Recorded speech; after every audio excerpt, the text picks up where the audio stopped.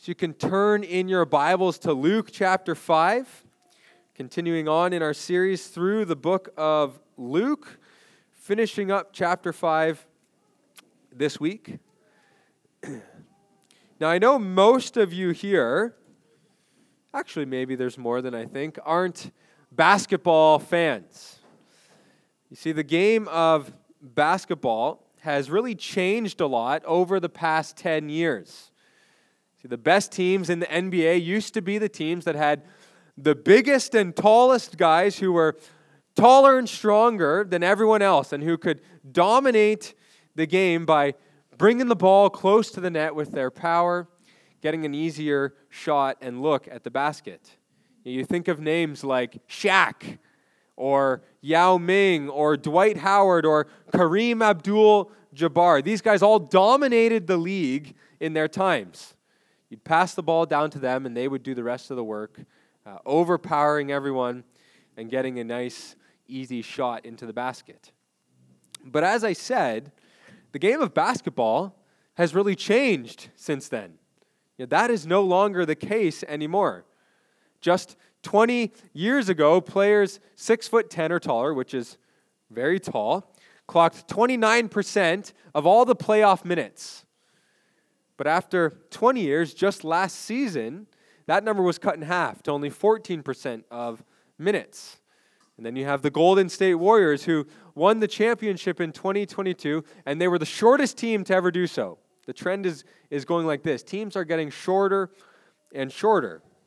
And so the question is, what changed? Why is the game no longer about the big man taking the ball down low? Well, for all the children out there who don't like their math classes, the game of basketball changed really because of a bunch of math geeks who took on the sport of basketball. See, sports analysts began to run the numbers and realized that shooting three-pointers, even though you're more likely to miss, has a far greater payoff. You increase your number of points by 50% if you can make the basket. And so now in basketball, it's no longer size and big men that are the greatest thing to be valued, but guys who can shoot the long ball. And we've seen this change in the numbers as well. 20 years ago, an average of 10 three-pointers were attempted in every game. Last season, the team that attempted the least amount of three-pointers attempted 30 three-pointers a game. See, a new era of basketball has been ushered in, and if teams want to win in this day and age, they need to embrace this new way. The new way has come, and the old has passed away. And so now why this introduction? What does the game of basketball being revolutionized have anything to do with our passage this morning? Well, I think it has a lot to do with it. You see, there was an established way of doing things when it came to knowing and worshiping God. And there were some big players who dominated the league for many years. You had the law of Moses, you had the temple, you had the sacrificial system, and the feasts and the festivals. But then, one man came along who was going to forever change things. The big players wouldn't be the big players anymore. A new way of knowing and worshiping and serving and approaching and pleasing God has been ushered in. And just as in basketball, if you didn't embrace this new way, your team fell to the bottom of the league. It's also true that if we fail to embrace the new way of Jesus, there will be consequences. And those consequences are far worse than last place in the league. And so with that, let's read our passage this morning, and maybe you can see what it is I'm getting at. Luke chapter 5, verses 33 to 39. And they said to him, that is to Jesus, the disciples of John fast often and offer prayers, and so do the disciples of the Pharisees. But yours eat and drink. And Jesus said to them, can you make wedding guests fast while the bridegroom is with them? The days will come when the bridegroom is taken away from them, and then they will fast in those days. He also told them a parable. No one tears a piece from a new garment and puts it on an old garment. If he does, he will tear the new, and the piece from the new will not match the old. And no one puts new wine into old wineskins.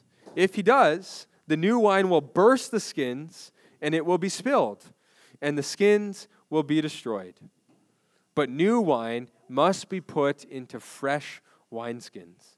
And no one, after drinking old wine, desires new, for he says, the old is good. And so this morning's sermon is called Out with the Old, In with the New.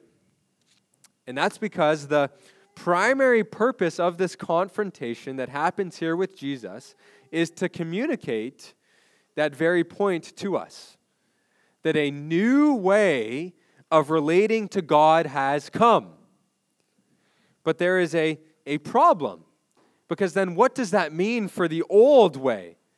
Do we hold on to it? Do we merge the two together? Do we accept the new one and then just cast aside the old one?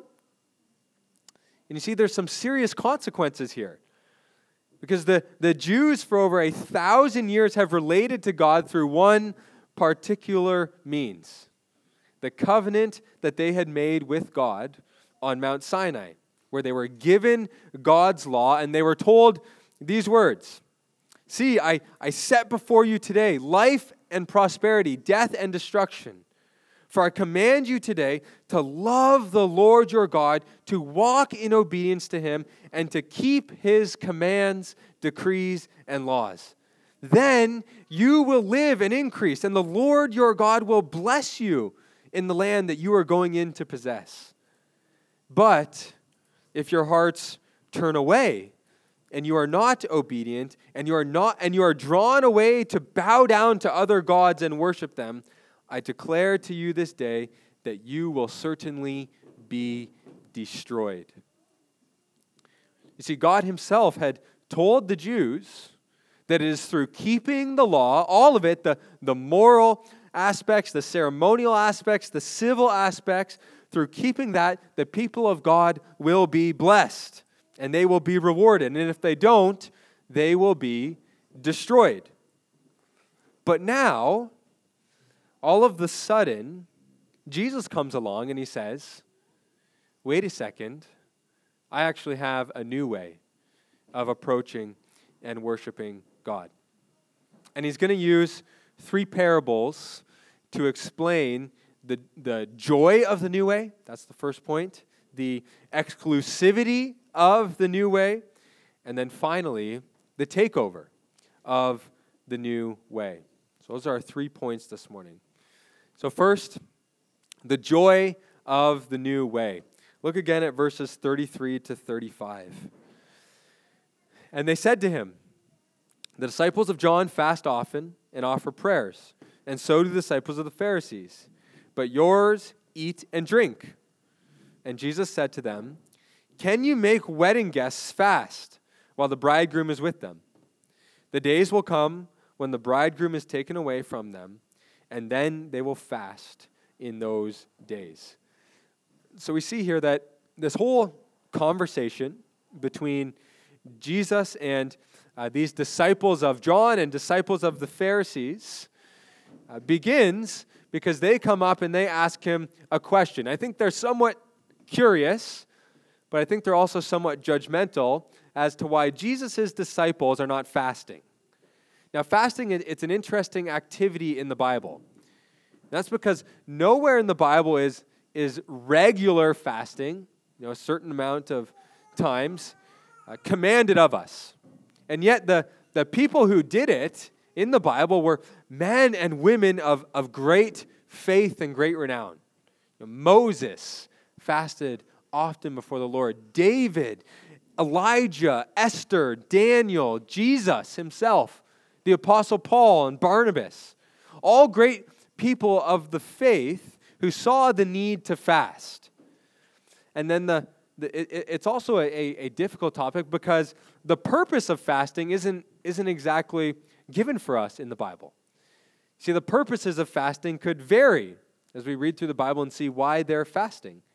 I mean, Jesus' fast was a test and a preparation for his ministry. The fasting of Paul and Barnabas in Acts 13 was to fast and seek the Lord's wisdom so that people could be sent out as missionaries.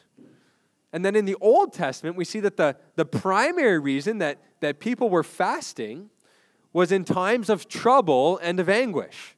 Fasting was a way of mourning to the Lord. It was a way of representing your dissatisfaction somehow with the present, whether that be your sin or the punishment you're experiencing for sin, or a longing and a plea for God to work and change your circumstances. That's the main reason why they're fasting in the Old Testament. I mean, take Daniel, for example. Daniel in Daniel chapter 9 recognizes his people's sin and the reason that they have been exiled into Babylon for 70 years. And so so this is what it says. It says, "Then I turned my face to the Lord God, seeking him by prayer and pleas for mercy with fasting and sackcloth and ashes." See, Daniel longed for the Lord to work among them, and so he fasted and he pleaded with God to do so. So that's really, I think, the main purpose of fasting. It's a longing for the Lord God to work. It's a understanding that something here is missing, something is wrong, and I want the Lord to work. But unfortunately, by the time of Jesus, fasting had picked up another purpose. It had become a measure of spiritual superiority that would be the measure of your holiness. In fact, it was a well-established teaching that the righteous and the pious Jews should fast twice a week. They should fast on Monday and on Thursday. And it's interesting, if you read the Didache, which is an early Christian document, they say in that, don't fast on Monday and Thursday with those false Jews. Fast on, I think it was Tuesday and Friday instead. And so there was this regular 2-day fast that if you were holy and you were righteous, you would do that. And we see this in Luke 18, the parable of the tax collector and the proud man. The proud man goes before the Lord and he says, in Luke 18, verse 12, "I fast twice a week and I give a tenth of all that I have." It was a badge of honor to be someone who fasted. And so fasting, it became this kind of religious flex that you could hold over someone, a way to show others how much you love the Lord. And the Pharisees, they would milk this as much as they could. They would intentionally try and look gloomy and would not shower and would walk around with this mournful spirit to make it clear to everyone that they were fasting. See, the Pharisees, they had this idea that if you fasted and if you were following God, you needed to be sad. It needed to be joyless in order for it to be true sacrifice to the Lord. If what you were doing wasn't uncomfortable, it probably wasn't spiritual. If there was any fun or smiling involved in a certain activity, there's no way that it could be honoring to the Lord. And so they fully embraced this mournful, gloomy fasting unto the Lord. So that's what fasting is. Now back to our story, these men here are challenging Jesus because they see his disciples drinking and eating and celebrating and being full of joy alongside him, and they say, "Why are they not fasting and mourning like they should be?" And Jesus, in his absolute brilliance, responds with a parable about weddings. In verse 34 and 35, he says, "Can you make wedding guests fast while the bridegroom is with them?" See, what Jesus is saying to them through this parable is essentially the words of Ecclesiastes 3, verse 4. There is a time to weep and a time to laugh, a time to mourn and a time to dance. And the time that they are living in is the time of joy and laughter and celebration and dance. And now, why is that? Well, Jesus says, because the bridegroom is with them. The bridegroom is with them. You see, in Jesus' time, weddings were essentially a week-long party and festival. A newlywed couple didn't go on a honeymoon. Instead, they spent the week celebrating their marriage with friends and families. And it was the responsibility, the duty of the guests to join them in on their celebration. It wasn't a time to mourn and fast, but a time to be filled with joy and feasting. And Jesus is applying this to his situation. Remember, what was the main purpose of fasting? A longing for God's deliverance and God's presence among them. But Jesus says, guess what? God is present now among you. God has sent his deliverer for you. The bridegroom who is here to ransom his bride has come. And it is me, Jesus Christ, the Son of God. And so the disciples then are not going to spend this time with Jesus mourning and fasting and longing for deliverance, because deliverance has come. And now is a time of joy and celebration in their Savior, Lord, and King. Now Jesus does mention in verse 35 that a time will come when it is appropriate to fast. That is, when he is taken away, when he is betrayed and handed over to the Romans and beaten and crucified upon the cross. Then there will be a time for fasting and mourning. And even today, I think that time extends today. We long for God's ultimate deliverance. We live in a world that is still plagued by sin. It is still plagued by death. It is still plagued by all of these consequences over thousands of years of people sinning. And so fasting and mourning is still appropriate for us. That's why Jesus says there will be a time later when we long for deliverance, we long for the presence of the Lord. And so, but I think, so that's the one aspect, that we are called to mourn and to fast. But I think there's also been a major change where we don't look at it the same way that we used to. See, Jesus has brought a new way with him, and with that new way, there is a deep-seated joy that will always be with us, even when we long for deliverance, even when our situations are tough. Jesus says to his disciples in John 16, verse 22, before he dies, "Now is your time of grief." They're going to be going through some difficult things. "But I will see you again, and you will rejoice, and no one will take away your joy." No one will take away your joy. And we see this all throughout the book of Acts. I think of Acts 5. They called the apostles in and had them flogged. And then they ordered them not to speak in the name of Jesus, and they let them go. And the apostles left the Sanhedrin rejoicing because they had been counted worthy of suffering disgrace for the name. You see, Jesus, after his death and resurrection, has brought a joy that can never be taken away, that can never be beaten out of us, that can never be flogged out of us or persecuted or stripped from us. No matter what happens to us, Jesus has conquered sin. He has conquered death, and they may come and destroy the body, but we are at peace with the one who can destroy body and soul in hell. And so I think that's a takeaway that we are to have from this. We are called to be a people who have a deep-seated joy in the Lord because of what he has done. If you have placed your faith in Jesus, he has forgiven you of all of your sins. He has made you a child of God. He's given you the gift of the Holy Spirit. He's reconciled you to himself. And he has gone to prepare a place for you that Peter says is waiting there for you, is waiting to be revealed and for you to fully grasp hold of so you can have complete communion for eternity with God with no more sin, pain, crying, or death.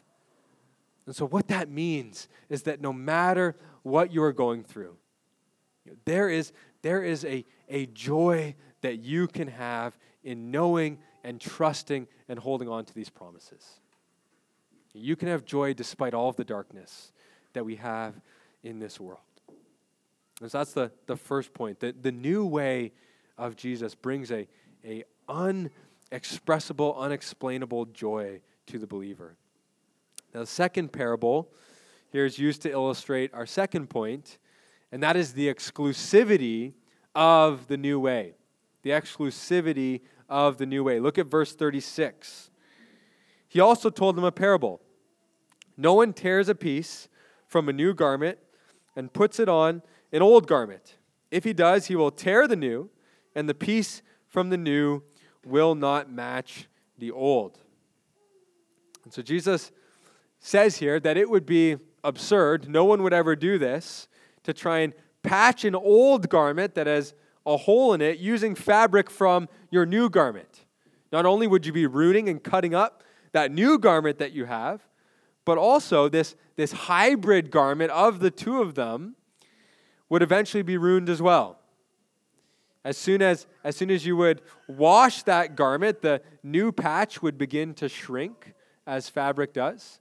And when it shrinks, it would tear the old and brittle and less flexible garment that you have sewn it to.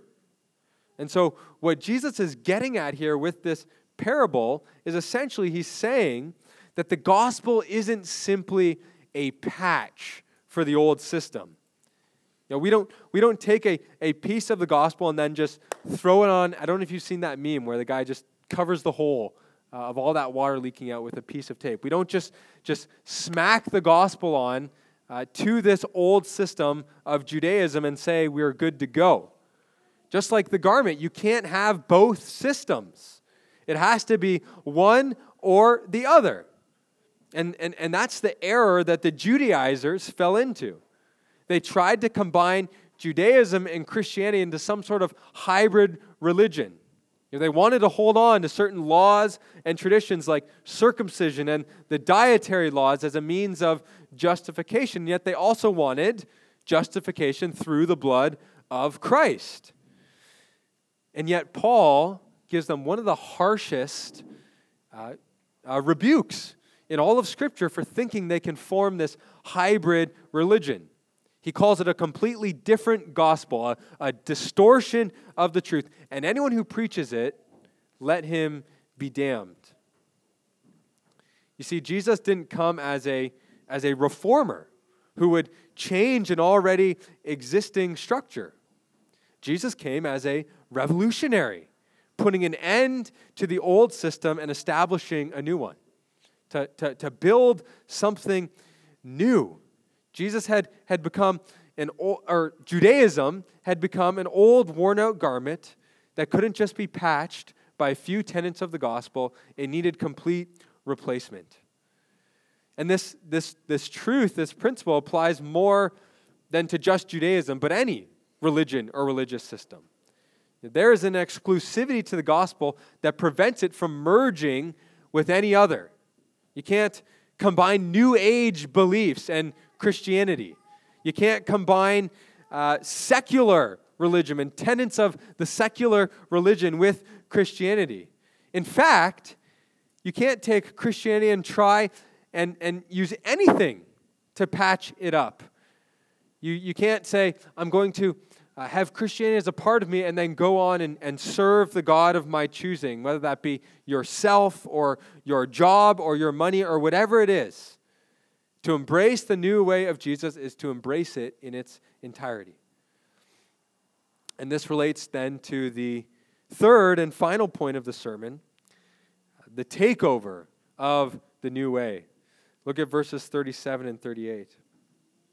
And no one puts new wine into old wineskins. If he does, the new wine will burst the skins, and it will be spilled, and the skins will be destroyed. But new wine must be put into fresh wineskins. And so Jesus uses a similar parable here to the last one, and it's about new wine going into old wineskins. And you see, new wine is still fermenting. It's still undergoing the process of becoming wine and a better wine. And in order to do that, it needs to be in a flexible material that can expand as it ferments. But old wineskins can't receive that new wine. They've already stretched to their limit, and now they've become old and hard and brittled. And if the wine goes into them, they will tear, and it will all be lost. And the point then that Jesus is making is that God is bringing his salvation, and the old covenant is unable to accomplish that, and therefore a new covenant is required. The new wine needs to go into new wineskins. God's salvation needs to come through a new covenant with the people. God has great and grand plans of salvation to bring in the Gentiles, to give us the Holy Spirit, to write his law upon our hearts, to truly make us a nation of priests and a temple of the Holy Spirit, to give us freedom in Christ to eat certain foods and wear certain clothing and be lifted from the burden of sacrifices. Now, if that is the case, that means that the old system, the law, the temple, the sacrificial system, the feasts and the festivals, all of those tied to the old covenant, they slowly fade out of the picture as the new covenant comes and takes over. So, and the thing is this, we might say, wow, that's really, we're just going to wipe away the way that God has interacted with his people for thousands of years and say that that's all done, that's been done away with. But here's the thing. That was always the purpose of those things. That was always their purpose. They were never meant to be this was never meant to be an eternal covenant with the people. It was meant to be fulfilled by Jesus. The Bible tells us that these things were all just a copy, a shadow of the things to come. That's the argument of Hebrews 8, 9, and 10. And that's what Paul is meaning in Colossians 2, verse 16 and 17, when he says, "Therefore let no one judge you by what you eat or drink, according to the laws, or with regard to a feast, a new moon, or a Sabbath. These are a shadow of the things to come." And here's the key. But the substance belongs to Christ. You see, Judaism was never the end goal of God's plan. It was never meant to be a permanent fix for the sin that has plagued mankind. Sure, the blood of bulls and goats could temporarily make you clean externally, but their blood could do nothing to deal with the actual problem that is the sin of the heart. That we are all sinners before God, that our hearts are sinful before God, and that we need a new heart. We need circumcised hearts in order to know and approach the Lord. And the Jews that Jesus is speaking to, they just couldn't understand that. They thought that Judaism was the end goal, that was God's eternal purpose for his people, God's law, his temple, his sacrificial system. But all of it was just a means to an end. And the end is the new covenant, where we get real and lasting reconciliation with God. And now that has come, now that Jesus has brought the new covenant, it's as the author of Hebrews 8, verse 13 says, in speaking of a new covenant, he makes the first one obsolete. And what is becoming obsolete and growing old is ready to vanish away. And so what then are the takeaways of what is being taught in this passage? Well, the first takeaway I want to give you is a caution. It's a caution.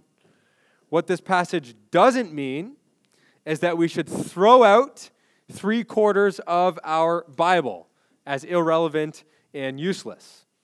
The error that some people can make is to say that because Jesus come, because he has fulfilled the Old Testament, therefore the Old Testament has no more relevance for us today. But that's just not true. Though Jesus has fulfilled the law and instituted a new system of approaching God, the law still reveals so much to us about God, about ourselves, about how we relate to one another, about how we relate to God. There are eternal moral principles in God's law that will always be eternal moral principles no matter which covenant we are under. And so what we do instead is we don't say, okay, well, now I'm a red letter Christian. All I believe is what Jesus says. What we do instead is we reap all of the goodness of the Old Testament and what it has to offer, but we do so in light of the fulfillment in Jesus Christ.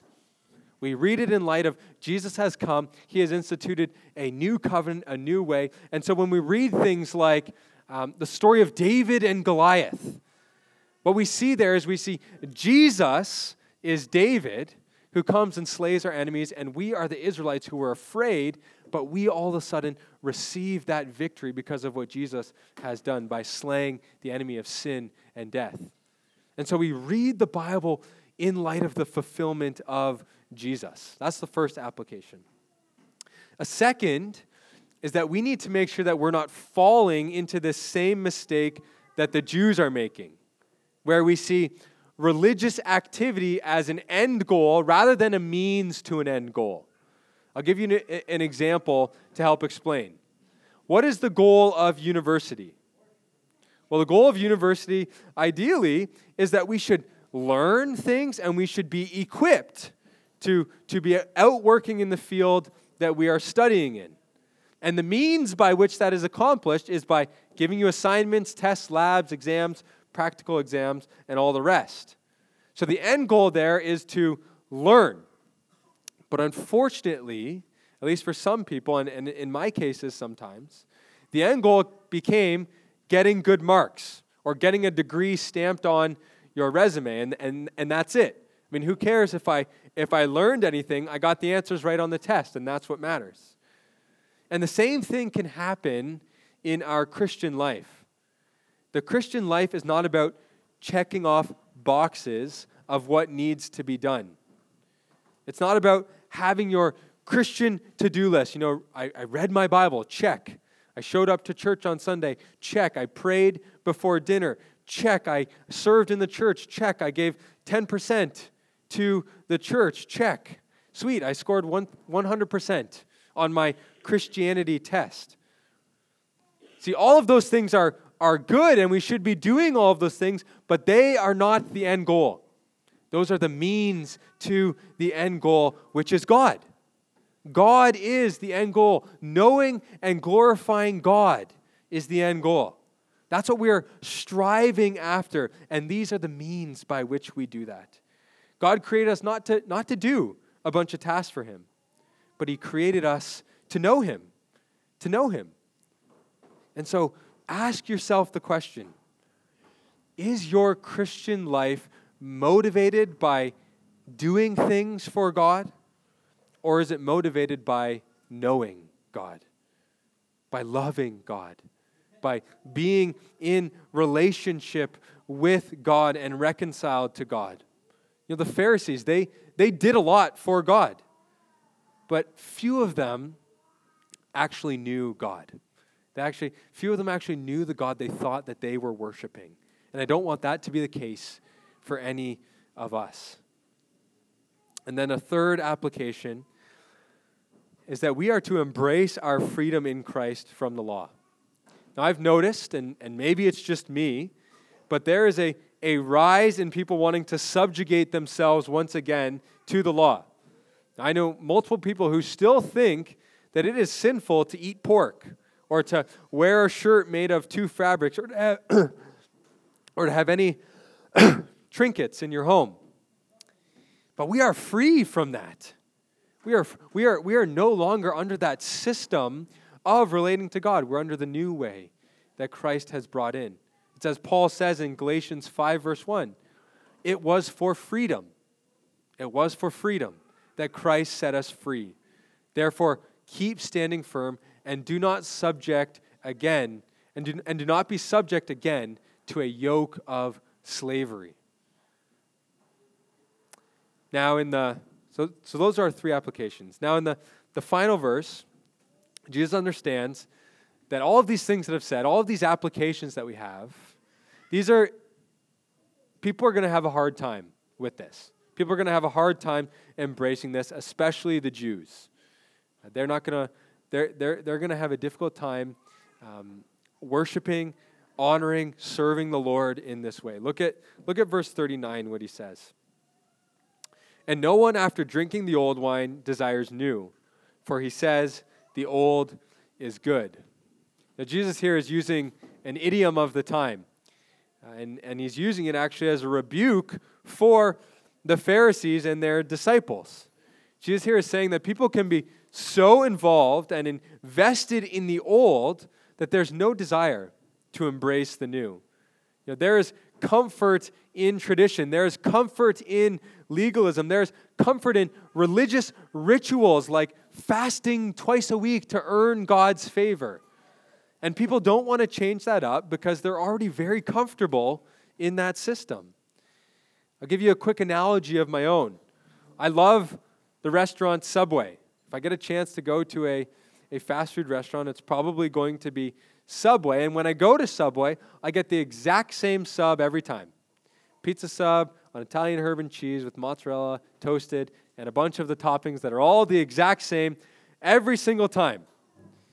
The reason I do that is because that's comfortable. I know that I'm going to be getting a decent sub. I know I'm going to be getting a sub that, I like it.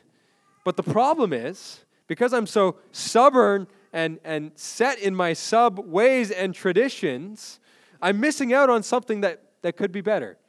There could be a way better sub that I'm missing out because I'm so comfortable in what I'm in. Now, it's a bit of a silly analogy, but I think it proves the point here that Jesus is trying to make. Sometimes our stubbornness or our comfort in our traditions can prevent us from experiencing something far greater. That's what was happening with the Jews. They were content with this old way. They said the old is good. They were content with the traditions. They were content with just checking off their religious exercises, doing their fasting twice a day. They didn't care if this was the truth that Jesus was bringing, if this was actually the new way that God had established. And it's tragic because their contentment in this is going to lead to their damnation. It prevented them from accepting the only way to God. And so in conclusion then, what Jesus is doing in this whole discourse here is he is trying to explain to the disciples of John and the disciples of Pharisees that they need to let go. They need to let go of the old way that is preventing them from embracing the new way that Jesus has brought. And it's the same challenge that all of us here are faced with. Will you set aside whatever it is that you are trusting in and embrace Jesus alone?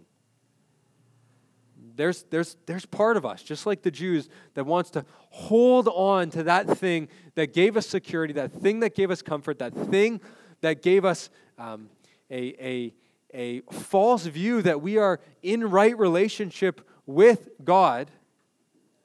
But Jesus says, let go of that. Let go of that and fully embrace me and my way, which is far, far greater.